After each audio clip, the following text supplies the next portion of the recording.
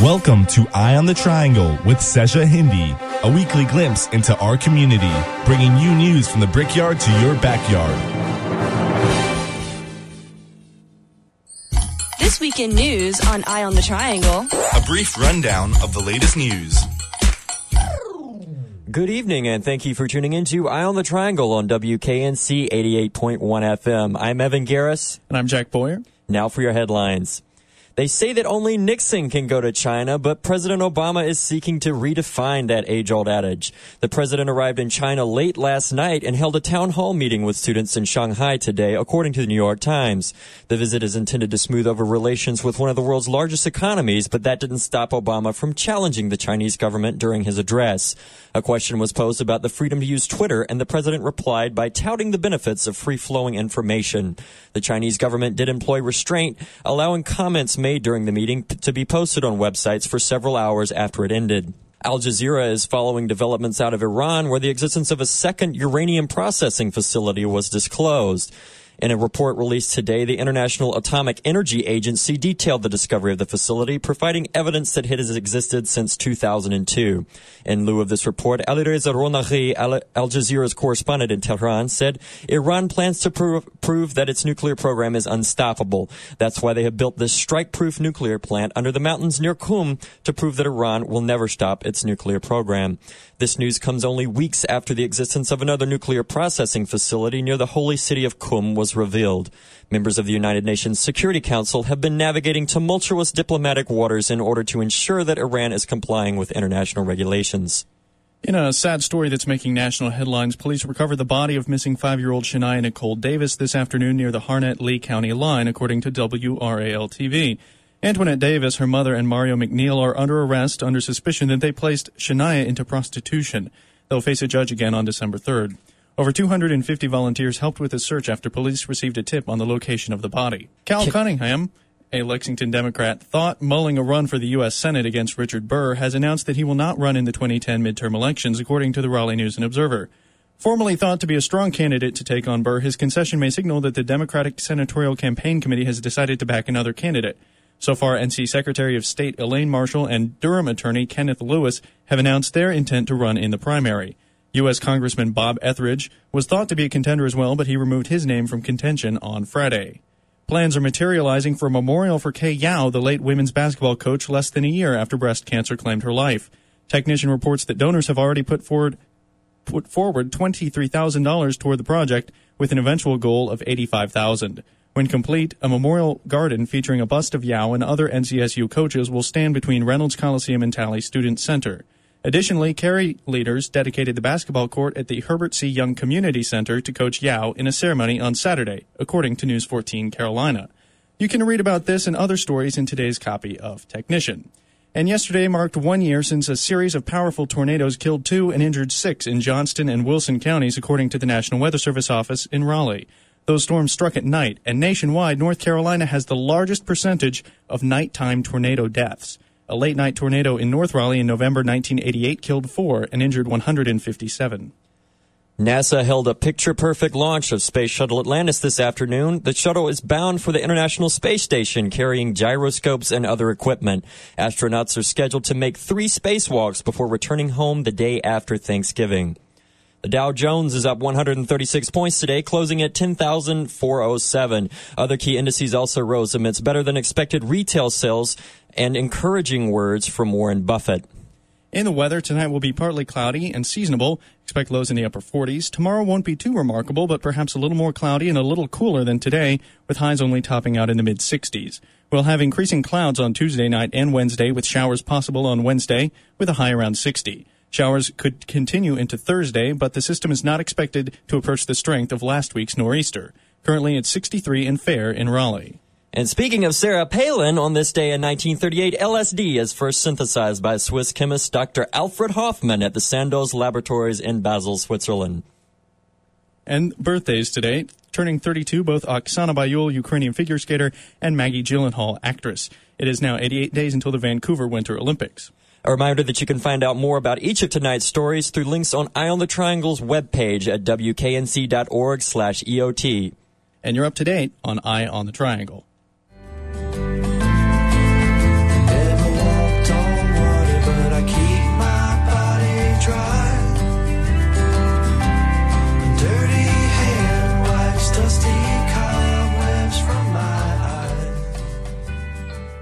You're listening to Eye on the Triangle on WKNC 88.1. I'm Seja Hindi.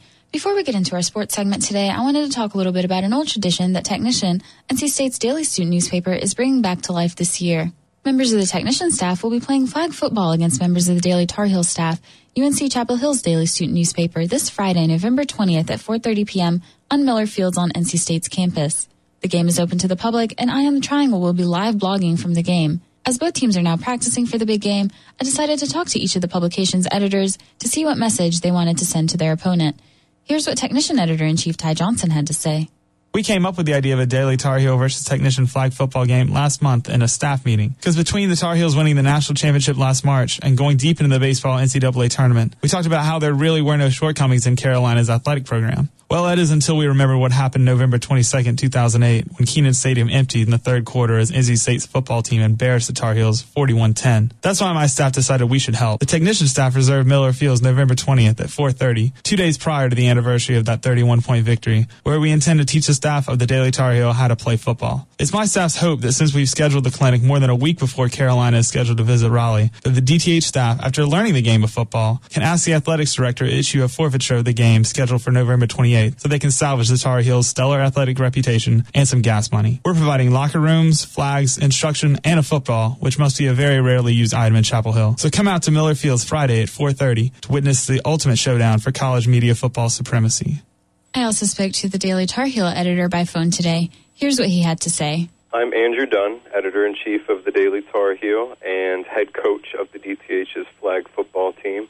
We've been gearing up for this game against the Technician for a week. We know it used to be a tradition for the DTH to play the Technician in flag football, and the only reason the Technician would win is they would bring in real athletes from club teams and junior varsity teams. So, but we're expecting a good, clean fight this year. We've got some athletes on our squad, and my prediction would be the DTH will beat the Technician by the same margin that Duke beat NC State in football this year. We've had some practices out on the intramural fields. We've got our prospects for quarterback and receiver lined up. I'm naturally going to be on defense as a corner. Expect me to intercept a pass and run it back for a touchdown. All I have to say is prepare to lose. And there you have it, Technician Editor-in-Chief Ty Johnson and Daily Tar Heel Editor-in-Chief Andrew Dunn. Once again, if you're in the area, you can check out the game on Miller Fields on Friday, November 20th at 4:30 p.m. or read our live blog about it on WKNC.org/blog. And then, of course, you can make your way to the Wolves Den at 6:30 p.m. for Fridays on the Lawn, the last of WKNC's on-campus concert series for the semester with Cooley High and The Beast. We hope to see you there. And now, on to sports. Thanks, Seja. My name is Mike Olson. I'm joined tonight by Derek Medlin and Tyler Everett. We're talking about more significant but maybe not higher skill sports tonight. Wolfpack varsity sports, that is. You want to talk a little bit about the basketball games that happened? Yeah, last Thursday night, NC State opened up its season against Georgia State in the RBC Center. Kind of didn't really know what to think of Georgia State. They had some pretty good players on their team coming in, but obviously NC State was expected to win. As it turns out, NC State did win 69-53.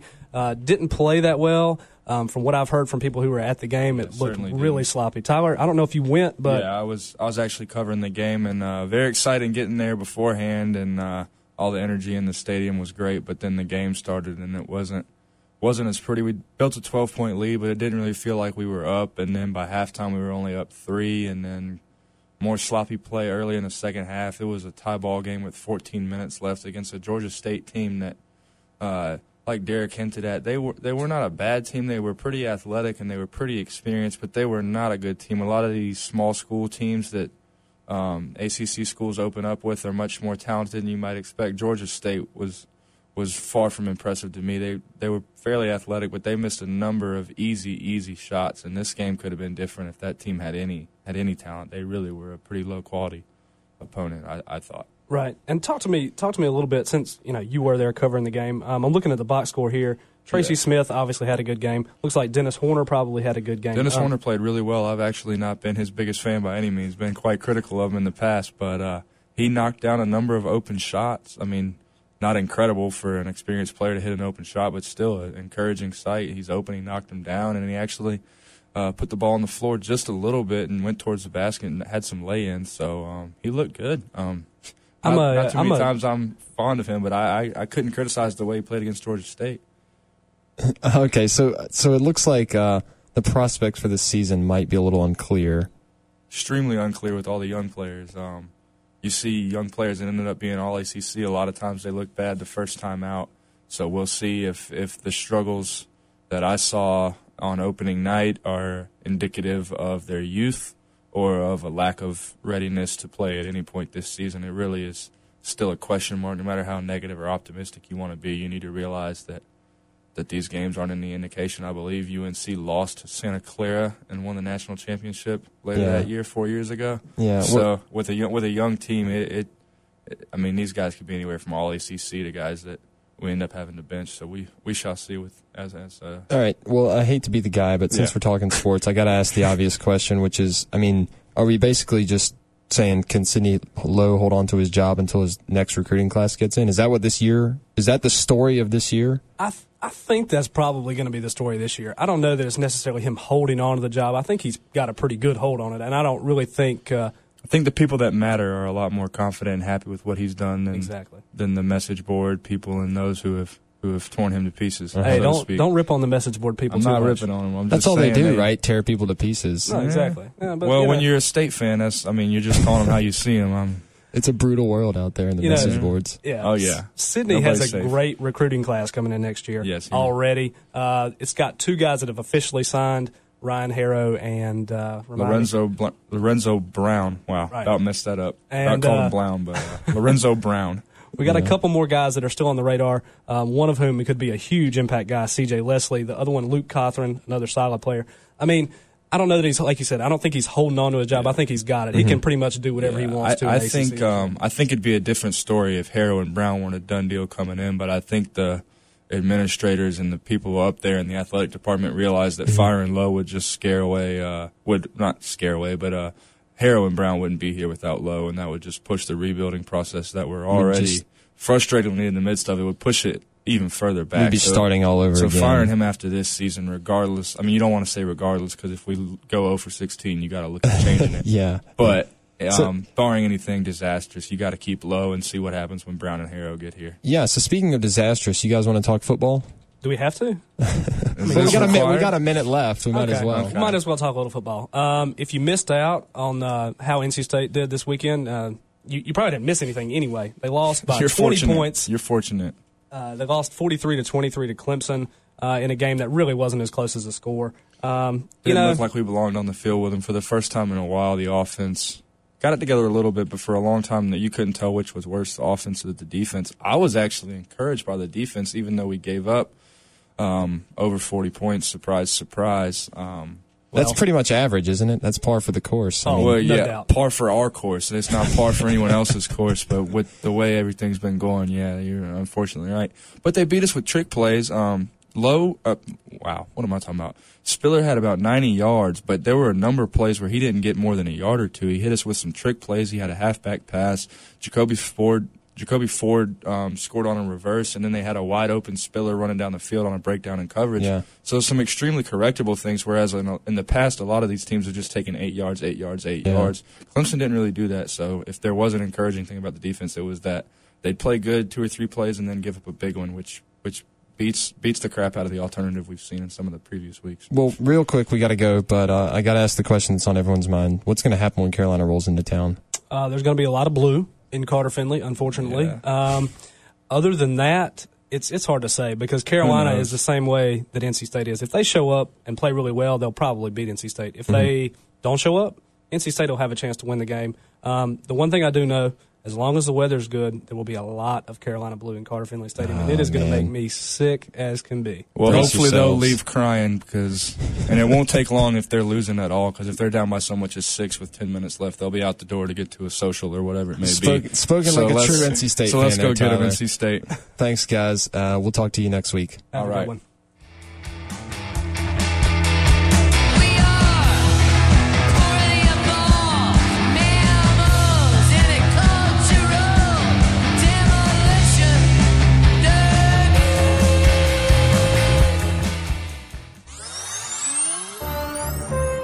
On the Triangle's VIP. Talking to people that matter.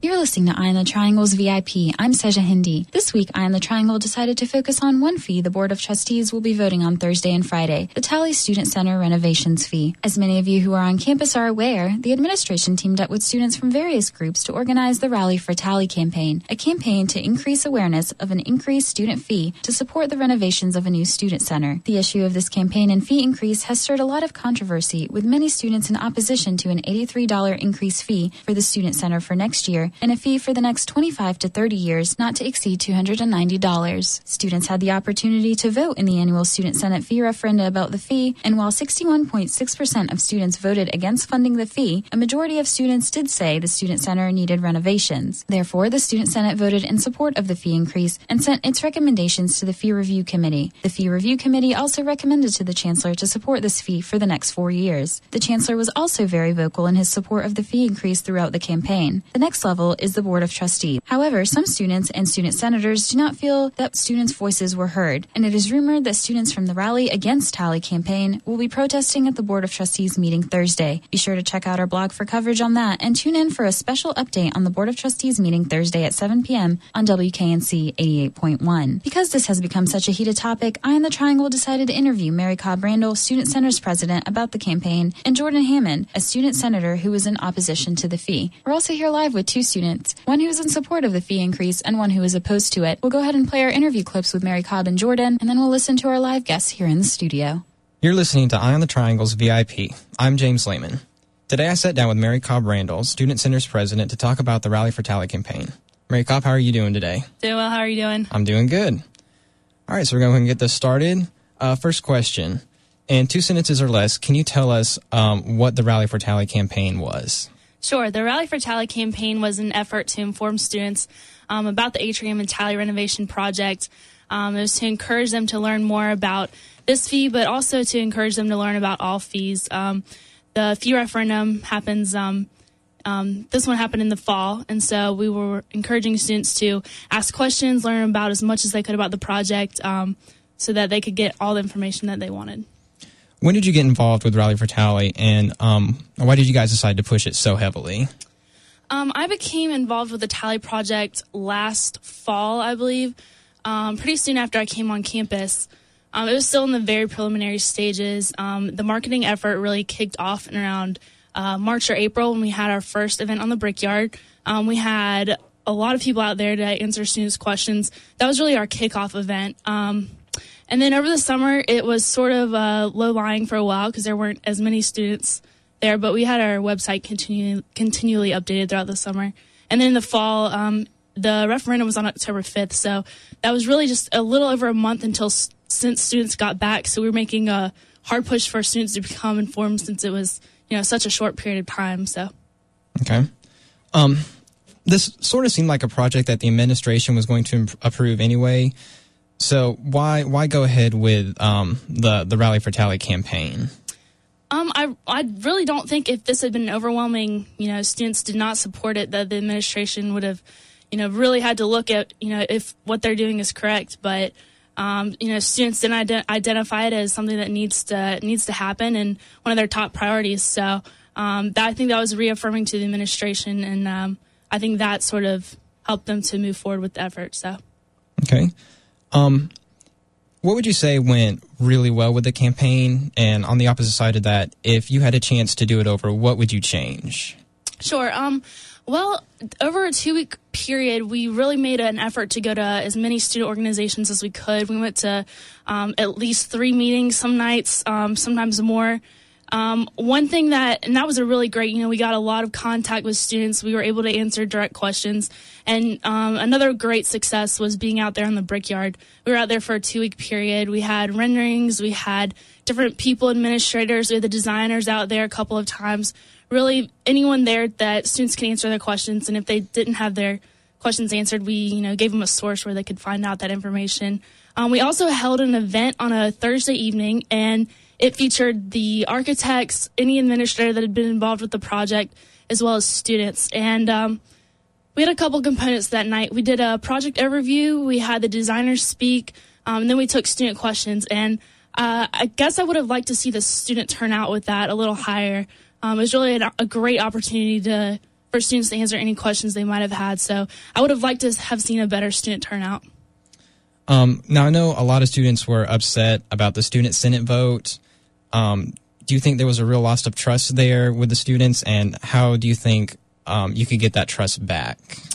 Well, I'm not a member of the Student Senate, so I can't speak directly for what they're feeling. I have read the memo that was sent out by student government for their justification for supporting the fees. From my understanding, they judged all the fees on 3 criteria, and they made their recommendation according to those criteria. So I think the Senate did what they were, their mission is to do. So. Okay. Now, I know that there's a whole lot going on with the renovations, but could you give us a brief overview of what Tally would look like when the renovations are completed? Sure. Well, one of the things that's most exciting to me is a lot of us are commuter students. We live off campus, and so we get here in the morning. We may have a huge gap in between our classes. The Tally Student Center is going to be a great place for commuter students to go and be in between classes. Computer labs, lounge spaces, a place for you to take a nap, get a bite to eat, check your email, all of that. It's also going to be a really great place for student organizations to meet. There's a real lack of places for students to meet on campus. So that's going to be another great feature. There's going to be a lot more meeting rooms so that students will be able to find spaces to meet. There's going to be a lot of better food options, a bigger ballroom to accommodate any kind of on-campus parties that student organizations might like to have. And it's just going to be a better environment that people are going to want to stay. It's going to be a destination, not just a walk-through like it is right now. Okay. And what is the expected completion date of the new Tally Student Center? It's expected, it's a phased project. So the addition's going to be the first part, and then the second part is to incorporate the bookstore into the new facility. So the final completion will be about 2013 for the entire completion. But like I said, it's phased so that the building will be operational throughout that process. Okay. Is there anything else you want to add? I don't think so. We're transitioning the Rally for Tally website to more of a building website. So if students have information that they'd like to know, that'll be up there as well. We're working with designers to come up with a survey to ask students specifically about what they'd like to see in the building. So be on the lookout for that. We're really looking to get a lot of student feedback to really make this the best building that we can and make sure it's done the right way, since these projects don't come along very often. So. And that was Mary Cobb Randall with James Lehman on Eye on the Triangles VIP. Next up is our interview with Jordan Hammond. I'm Jordan Hammond, a first-year large senator here at NC State. I was one of the 7 senators who voted against the fee referenda regarding the Tally renovation and atrium renovation.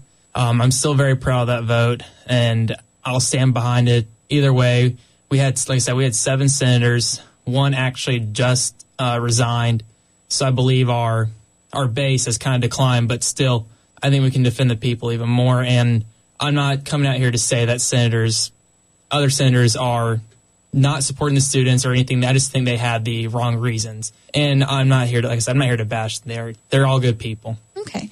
Jordan, when did you first find out about the Rally for Tally campaign? Well, it was actually as soon as I got here. I was not like bombarded, but we did have, every part on campus had signs for Rally for Tally. My own dorm room had, in the bag we got for freshmen, we got, I don't know if it was everybody or just every dorm room, but I know I got a bag with a bunch of coupons and Rally for Tally flyers. That was the second time I heard about it. First was at orientation, but once I came into state, I really started learning about it. And to be honest, I personally think it's a good idea. But my constituents don't. And that's what decided my vote anyway. But it was back, like I said, at orientation, I was, I think, the 6th group to come in for CHAS. So. Okay. And you talked a little bit about how you personally do support it. So did you kind of publicly support it before you heard from the students and then, change after you saw the vote? Or was it really just something that you were kind of watching until you figured out what students thought? I did not necessarily support it. When it came down to me, whether I wanted it or not, I do like the Tally renovation. But once I saw the numbers that the students clearly voted against Tally renovation, that made my decision as a senator. As a senator, you vote to represent the people. And when I saw that their votes had clearly been in favor of not voting for the actual increase in the fee. They voted that was a priority over athletics and a couple others. We didn't really go into that. We just talked about how it was the top priority. And also, I believe the other one was that it was needed. It was a needed project, but they voted against the fee, which is what was most important to every student, as they were telling me. They said that was why I voted. I voted no on that because I don't have the money. I like the idea, but I don't want it right now. Okay. Why do you think that students were not in support of it? I mean, is there anything that the campaign could have done or should have done to get student support? Oh, I believe they did everything they could. Because like I said, there wasn't really a campaign against Tally until after the vote came. And there wasn't really a side for the people who didn't support it because they weren't, it wasn't enthusiastic. And the people who won it were very, and I believe that there's definitely information to help them know what was going on and everything like that. But I still, I think they voted against it mainly not because they don't think we need a student center or that they think Atrium should still be crowded at 12:10 on Monday, Wednesday, Friday, but it came down to money. A lot of them know that more fee increases are coming, and they don't want to see another one, especially one that's going to go from, I believe, $83 to up to no more than $209. Either way, it's a lot of money. So you talked a little bit about this, but students didn't support it because of the money. Do you think that if it was suggested at a different time, when we're not in an economic recession, that they might have supported it? Oh, I believe that would definitely influence the vote, but that's not to say they would have still voted for it. It's still a lot of money. And there are other fees coming. I mean, apparently it's definitely for sure. I still haven't seen the paperwork for it. I would like to. But for the health insurance, mandatory coverage for people who are not insured, that's going to be somewhere in the hundreds come next semester, fall, not spring. Right. That there's going to be increases on dining, on housing. And we're also going to see, they're still fighting to reduce it. But right now it's set to be a $200 increase on tuition for the sake of the state. So even if we were in good economic times, I don't know if they would have supported it. I think they would have been more inclined, but I think the vote would have still swayed, saying we do not support this vote at this time. Right. The Board of Trustees votes on Thursday and Friday for fees. Do you think that there's any chance at all that they may not support this fee? Well, I would like to say I think there's hope, but I do not, unfortunately. Not because I think they're bad people or anything. And I'm not, like I said, I don't want to bash anybody. I don't think that's it. But I've heard very loosely about how we have been in contract with somebody, I don't know who, because I can't really get any good details. I would like them. But whenever it's always questioned like, hey, why don't you support the Tally fee? And I'll explain my view, like, hey, if you don't vote for it now, the fee's going to increase. There's always numbers thrown around. The most common one, $10 million a year, which I heard from one other person in Senate. I'm not going to name any names, but they said it was because we cannot violate a contract. And I keep on hearing this contract thing thrown around. So it makes it seem like, I'm not going to jump to conclusions, but it sounds like with this, there was already plans in the making, and that no matter how students voted, no matter what representation we brought from the Senate and executive branch, the plans would have still held. So unfortunately, I don't think plans are going to change as they are. It's sad, but I believe so. So why rally for Tally? I mean, if the plans were already made, what was the point of the campaign? That's what I would like to know too. I believe it was mainly so the students would actually maybe feel like they were supported in this issue, because it is a student center of all things that's going for an atrium renovation, which I still, like I said, I'm a senator and I don't have all the information, not because I'm not trying to seek it, but because I can't get it really. Okay. Well, to kind of wrap things up, obviously Student Senate lost some trust from the student body with this. A lot of people complained about it. What's the next step? I mean, what can Student Senate do to regain people's trust? It's not by the rebranding campaign, that's for sure. I'm not disrespecting any executive branch members or Senate members who support the rebranding campaign. I'm sure you're aware of it. But still, I don't think it's that way. I don't think by passing out cups with their name on it's the ideal. And I believe it's truly, if we would have just voted how the students want us to vote, not how we thought they should have voted, but how they want us to vote. And if we can do that from the next time on forever, I would like to see it happen. I can't say it will, but I think that's what you got to do to get the students back. They want students who are going to represent them, who are going to vote for them. Not because they think this is right for the students, but because the student said, this is what I want. And that was Jordan Hammond on Eye on the Triangle's VIP. You're listening to Eye on the Triangle on WKNC 88.1. We're going to take a short break, and when we get back, we'll hear from our guests, Peter Barnes, a former Student Center's president, and Christian Stackhouse, a student senator, about the Rally for Tally campaign. So stay tuned. Welcome back to Eye on the Triangle on WKNC 88.1. Again, our guests are Peter Barnes, former Student Center's president, and Christian Stackhouse, current student senator.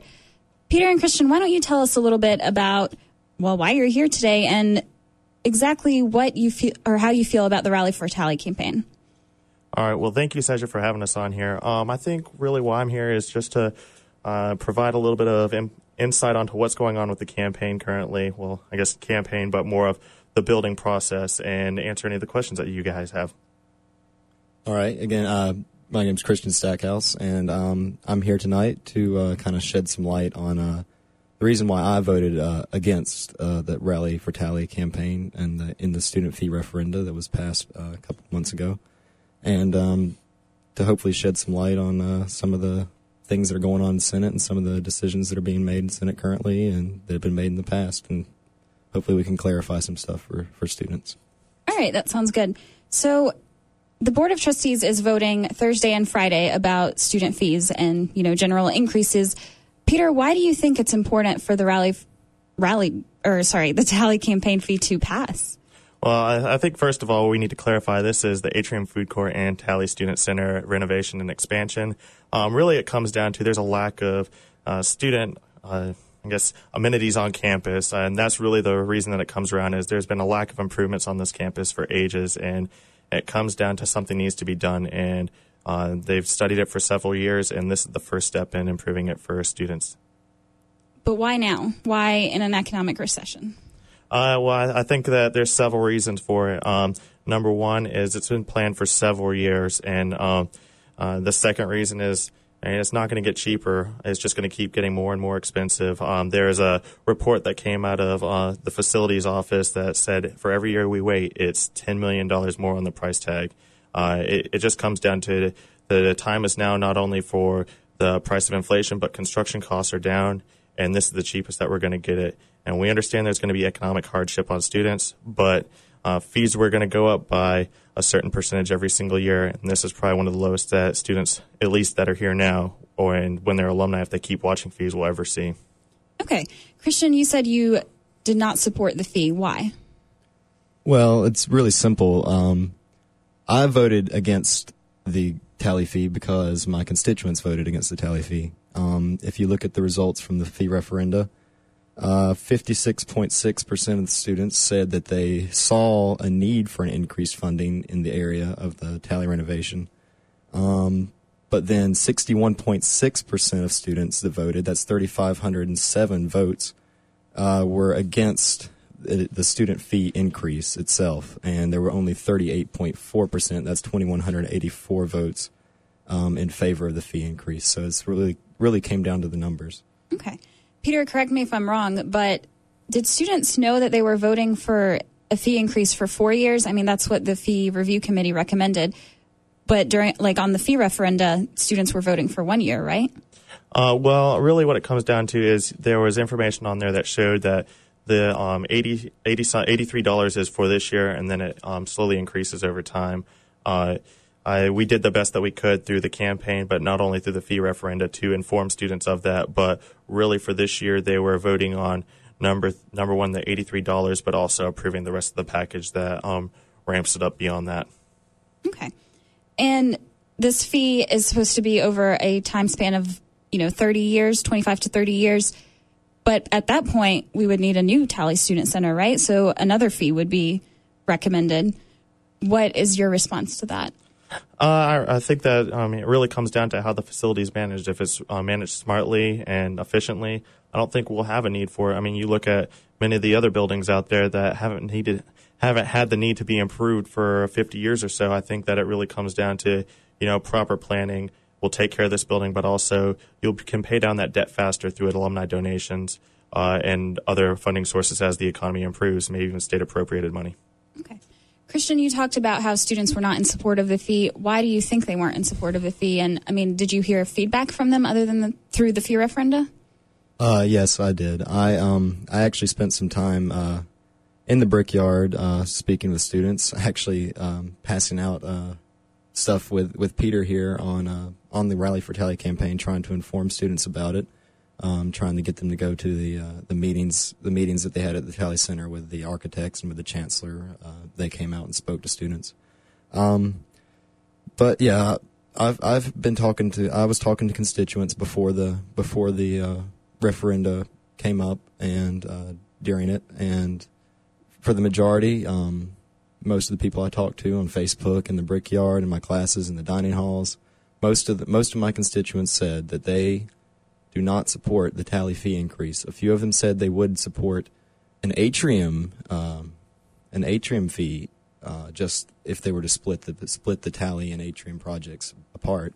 But since there was not that option available, many of them said they did not want to go ahead and vote on the fee referenda, and many people felt that was kind of a stab in the back from the administration tying those two things together, because they feel that the atrium is in dire need of renovation, whereas tally not so much. Okay, that sounds good. Now we're going to play some sound bites from around campus about what students think about the Rally for Tally campaign and just the fee increase in general. Sound bites on Eye on the Triangle. Opinions from around the NC State campus. Hi, I'm Matt Moore, and you're listening to Sound Bites on Eye on the Triangle. Today, I asked students around campus whether they supported or opposed an increase in student funds for the tally renovations. The board will meet on Thursday and Friday to discuss the issue. Shane Weinman, Junior Communications Media.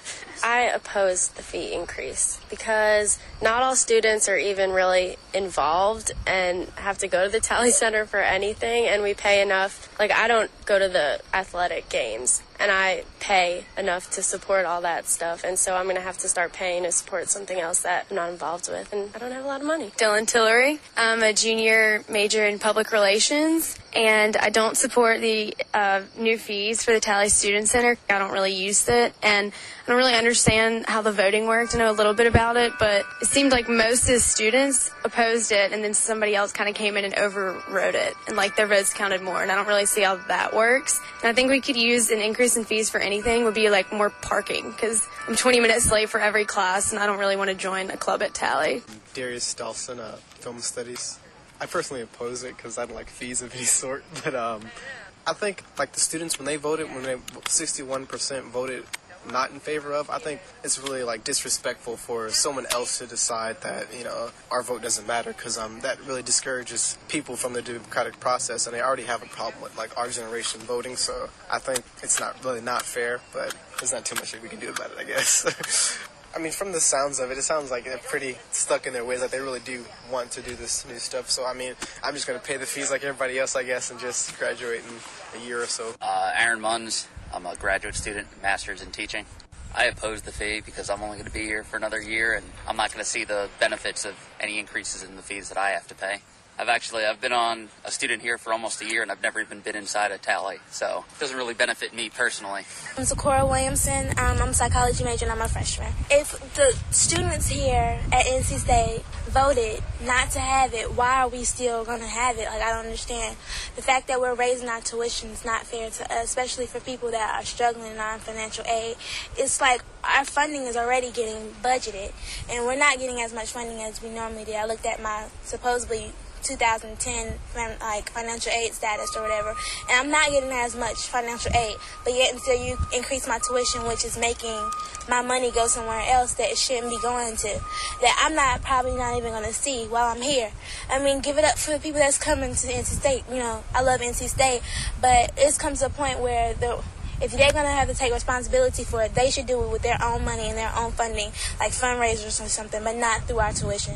I'm Ben Greenberg, and I'm a political science major. I oppose it if the majority of the students feel differently, and I'm surprised that it's only 60% against increasing fees.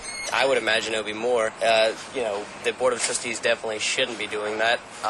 It's a recession right now. Financial situations are already really tough, and if they are going to be improving tally, which needs to be done, it should be on their own financial basis of what we already give them, which is a whole lot. Cameron Brown, nuclear engineering. I would actually kind of oppose it because there's a lot of things that we could improve around campus before Tally. I mean, it needs to be improved, but it's kind of a hard time to be putting more fees on students. And when students vote for something and then the representatives vote against it, that's kind of like a complete fallout of student government.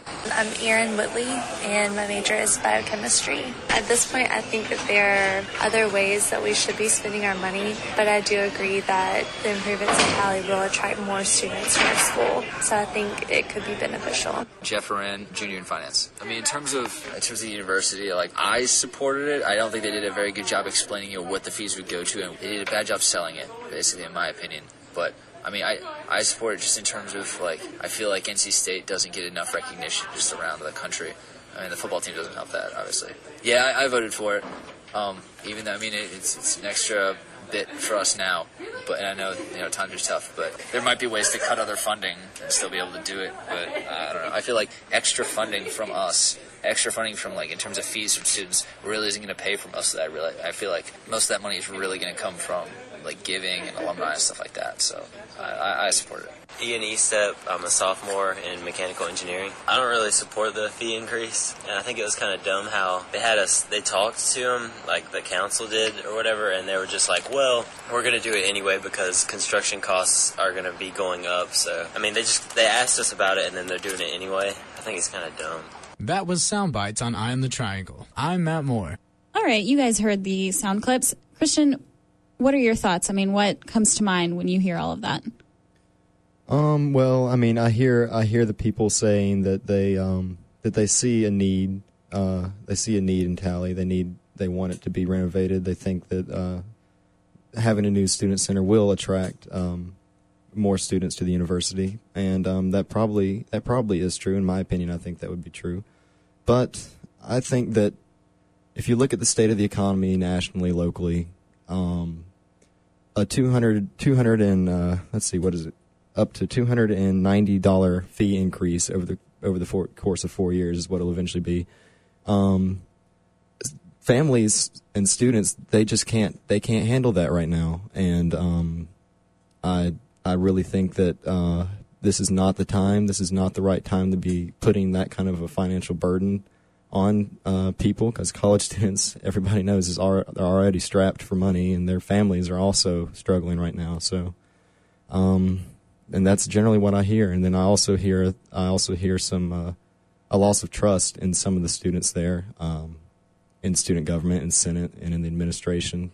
We ask the students' opinions, and then the student Senate and the administration seems to be putting those opinions aside and going with their own agenda. And I think it's wrong.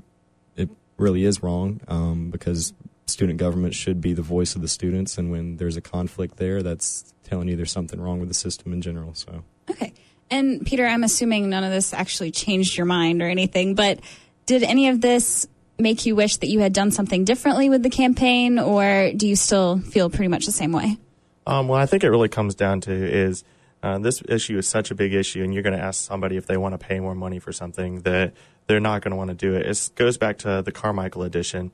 Everyone opposed that issue now, but if you walk up there any time of day, the fitness center is jam-packed full of people. So it really comes down to stuff needs to be done. The facility right now is costing so much more money than was expected to even keep it open because it has so many issues with it.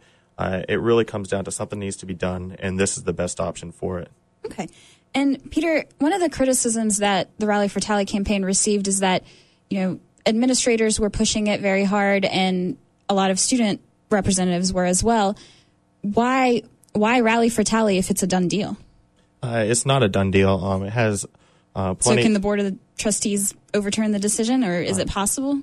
The Board of Trustees or the Board of Governors could overturn the proposal. It really came down to the chancellor wanted to move forward with a good consensus of the student vote, and he has a pretty good idea of what it is.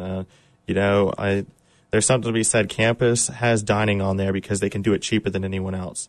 They have all these other facilities on campus. They can do it cheaper than anyone else, and that's the reason for this. So, it may be a little bit more of an upfront cost, but at the end of the day, it's 80 cents a day that you're going to pay for that building, and you're going to get more facilities and more services cheaper than any place off campus.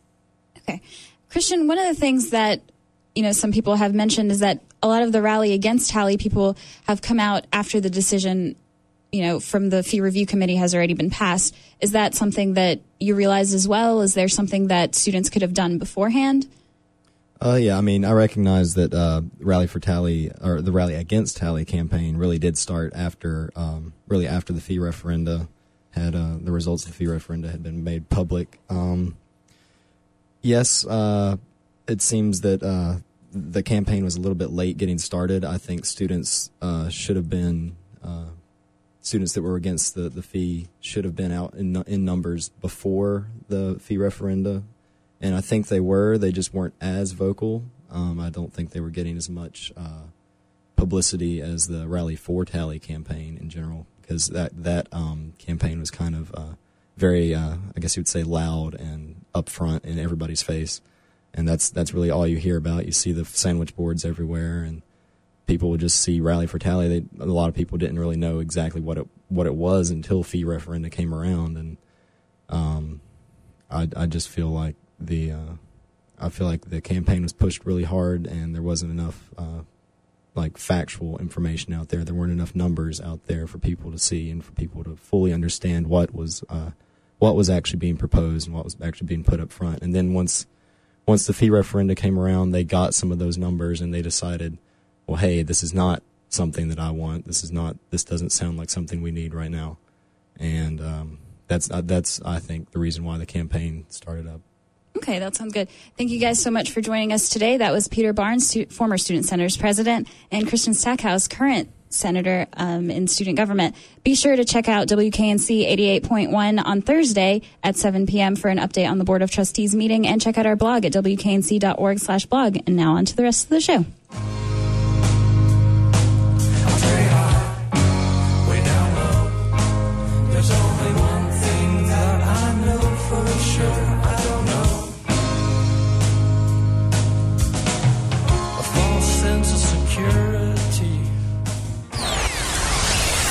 Hear this on Eye on the Triangle. Your local music news. We at WKNC were excited this spring to hear that the Kingsbury Manx were releasing an album for the first time in 4 years. It was a bit of a surprise, however, when the album came in an envelope with two others, the Americans in France debut, Pretzelvania, and the Impossible Arms debut, Ripped in No Time. Turns out these three albums were all officially released simultaneously for what was the launch of Odessa Records. Odessa is the brainchild of Kingsbury Manx member and music industry veteran Paul Finn. For this week's Hear This segment, Kelly Reed caught up with Paul to talk about how Odessa Records started, what his plans for the label are, and what new projects might have developed. So why don't you give me a quick rundown of what or who Odessa Records is? I started Odessa Records late last year. I've long kind of wanted to have a record label, and I've worked at a lot of record labels over the years.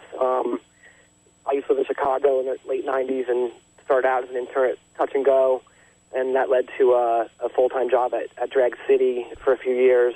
And then I left Chicago and ended up working at Merge for a little bit. So kind of working at record labels, between that and working at restaurants was kind of the only thing I've ever really done with my adult life. Which is not a bad thing. It's a great thing. Yeah, it's not a bad thing. I enjoy both industries, actually. But, music's always been near and dear to my heart. I've been in a lot of bands over the years, and I'm actually a current member of the Kingsbury Manx. Was that the official first release for Odessa? It wasn't the first planned release for Odessa.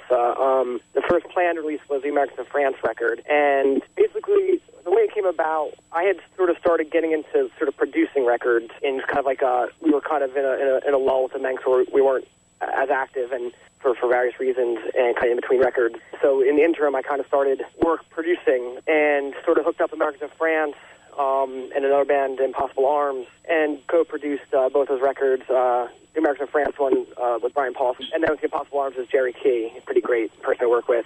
And I enjoyed the experience thoroughly, but when we got to the end of both of those records where they were mixed and ready to be mastered, the question arose, well, what now? What are we going to do with these records? And during the same time, the Kingsbury Manx was kind of without a label, and me and the other guys in the band have sort of been through the awful process of sending out, the demos. record, yeah, trying to see if anyone was interested, getting some response, but, ultimately a lot of no's. And this is coming off of Yep Rock Records for you guys? Yeah, we had done the one record for Yep Rock in 2005, Fast Rise and Fall to South. We ended up parting ways amicably with Yep Rock. Their marriages and births and houses being bought and stuff like that, and we didn't really have the time to commit, kind of doing what it takes to sort of really work another record, Yeah. And so we kind of took a little bit of an unofficial, not creative hiatus, but just a step back hiatus. Yeah, and we kind of wanted to be, it's kind of strange, but we kind of wanted to be on a smaller label. We sort of started out on a small label, Overcoat, run by Howard Grenold. We only left Overcoat because Howard kind of started getting into management more and sort of not doing labels actively.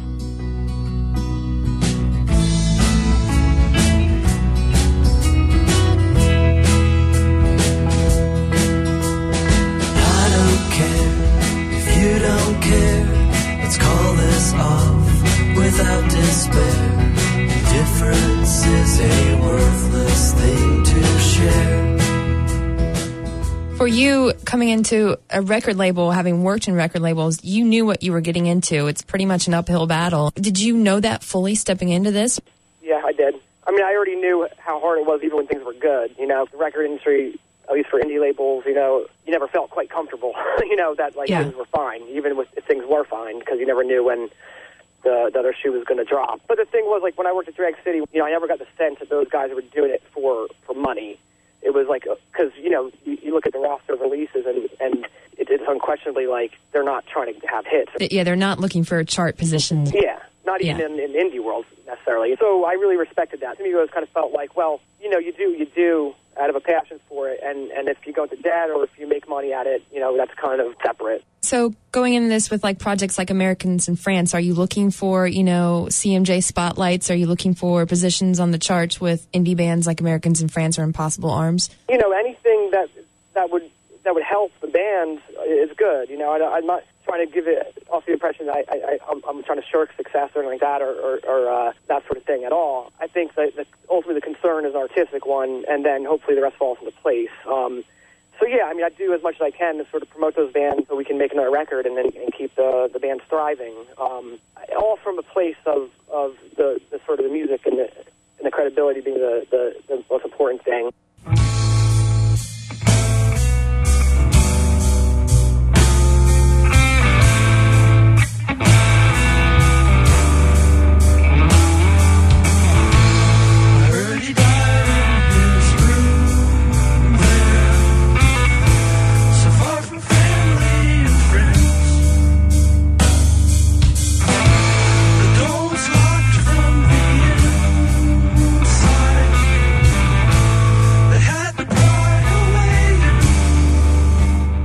What's up for 2010 with Odessa Records? Anything up your sleeve? Probably going to be a little more conservative in my release schedule next year. This year was 7 releases, which is a good amount for a first year. Honestly, there was about 5 records I didn't get to this year that I wanted to put out.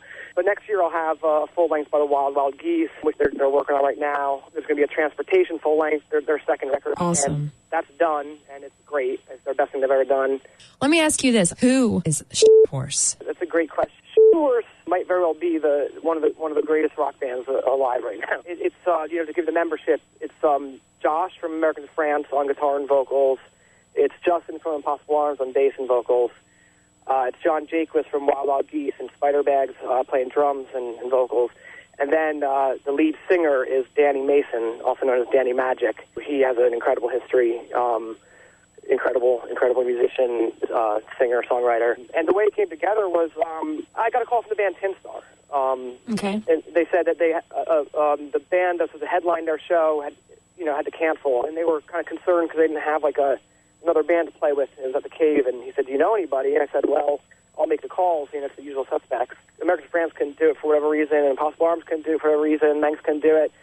But Josh was sort of like, you know what? I'll do something. I'll just put something together. I'll just call some guys and I'll make something happen."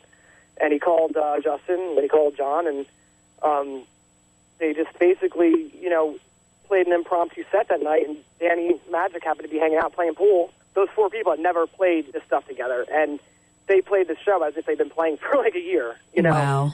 And it was just completely amazing, and they had this sort of chemistry, not only musically, but like, you know, it was funny and they were sort of all messing with each other, and it was amazing. And I just was completely blown away. And from there on, they just kept playing. And they don't really rehearse. They just play live shows and they'll show up randomly at a place and they'll just play unannounced and unplanned. It's got progressively better every time, and they've actually recorded like a 5-song EP, which is totally like raw and dirty sounding. It's like recorded on a 4-track, like a cassette 4-track, you know, kind of old school, I guess. Is there any good way to find this band? There's not a good answer for that because it's very like unplanned. But I think they will sort of start, you know, do the occasional planned show so people can actually come out and check them out. And the record they've recorded, it's the first band I've ever given an advance to of $50.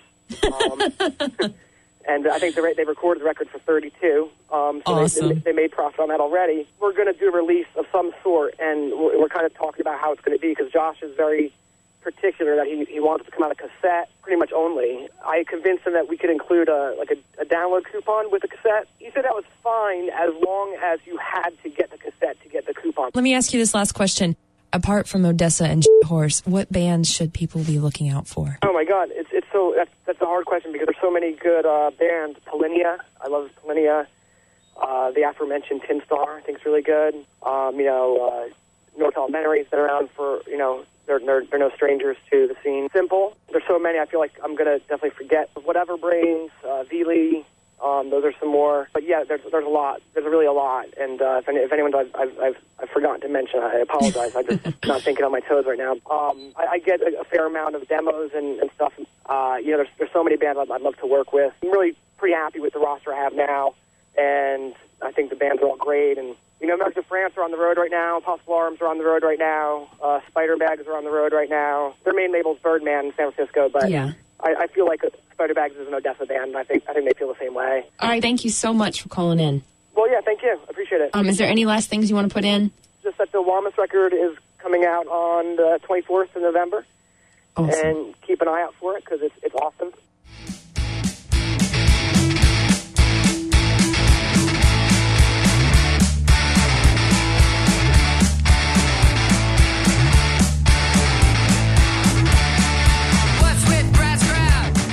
And that wraps up another episode on Eye on the Triangle on WKNC 88.1. Be sure to check us out Thursday on WKNC 88.1 or WKNC.org/listen for an update on the Board of Trustees meeting, and check out the blog at WKNC.org/blog. Also, next week we will be taking a break for a women's basketball game, but be sure to check out the blog for more information. And as always, email us at publicaffairs@WKNC.org.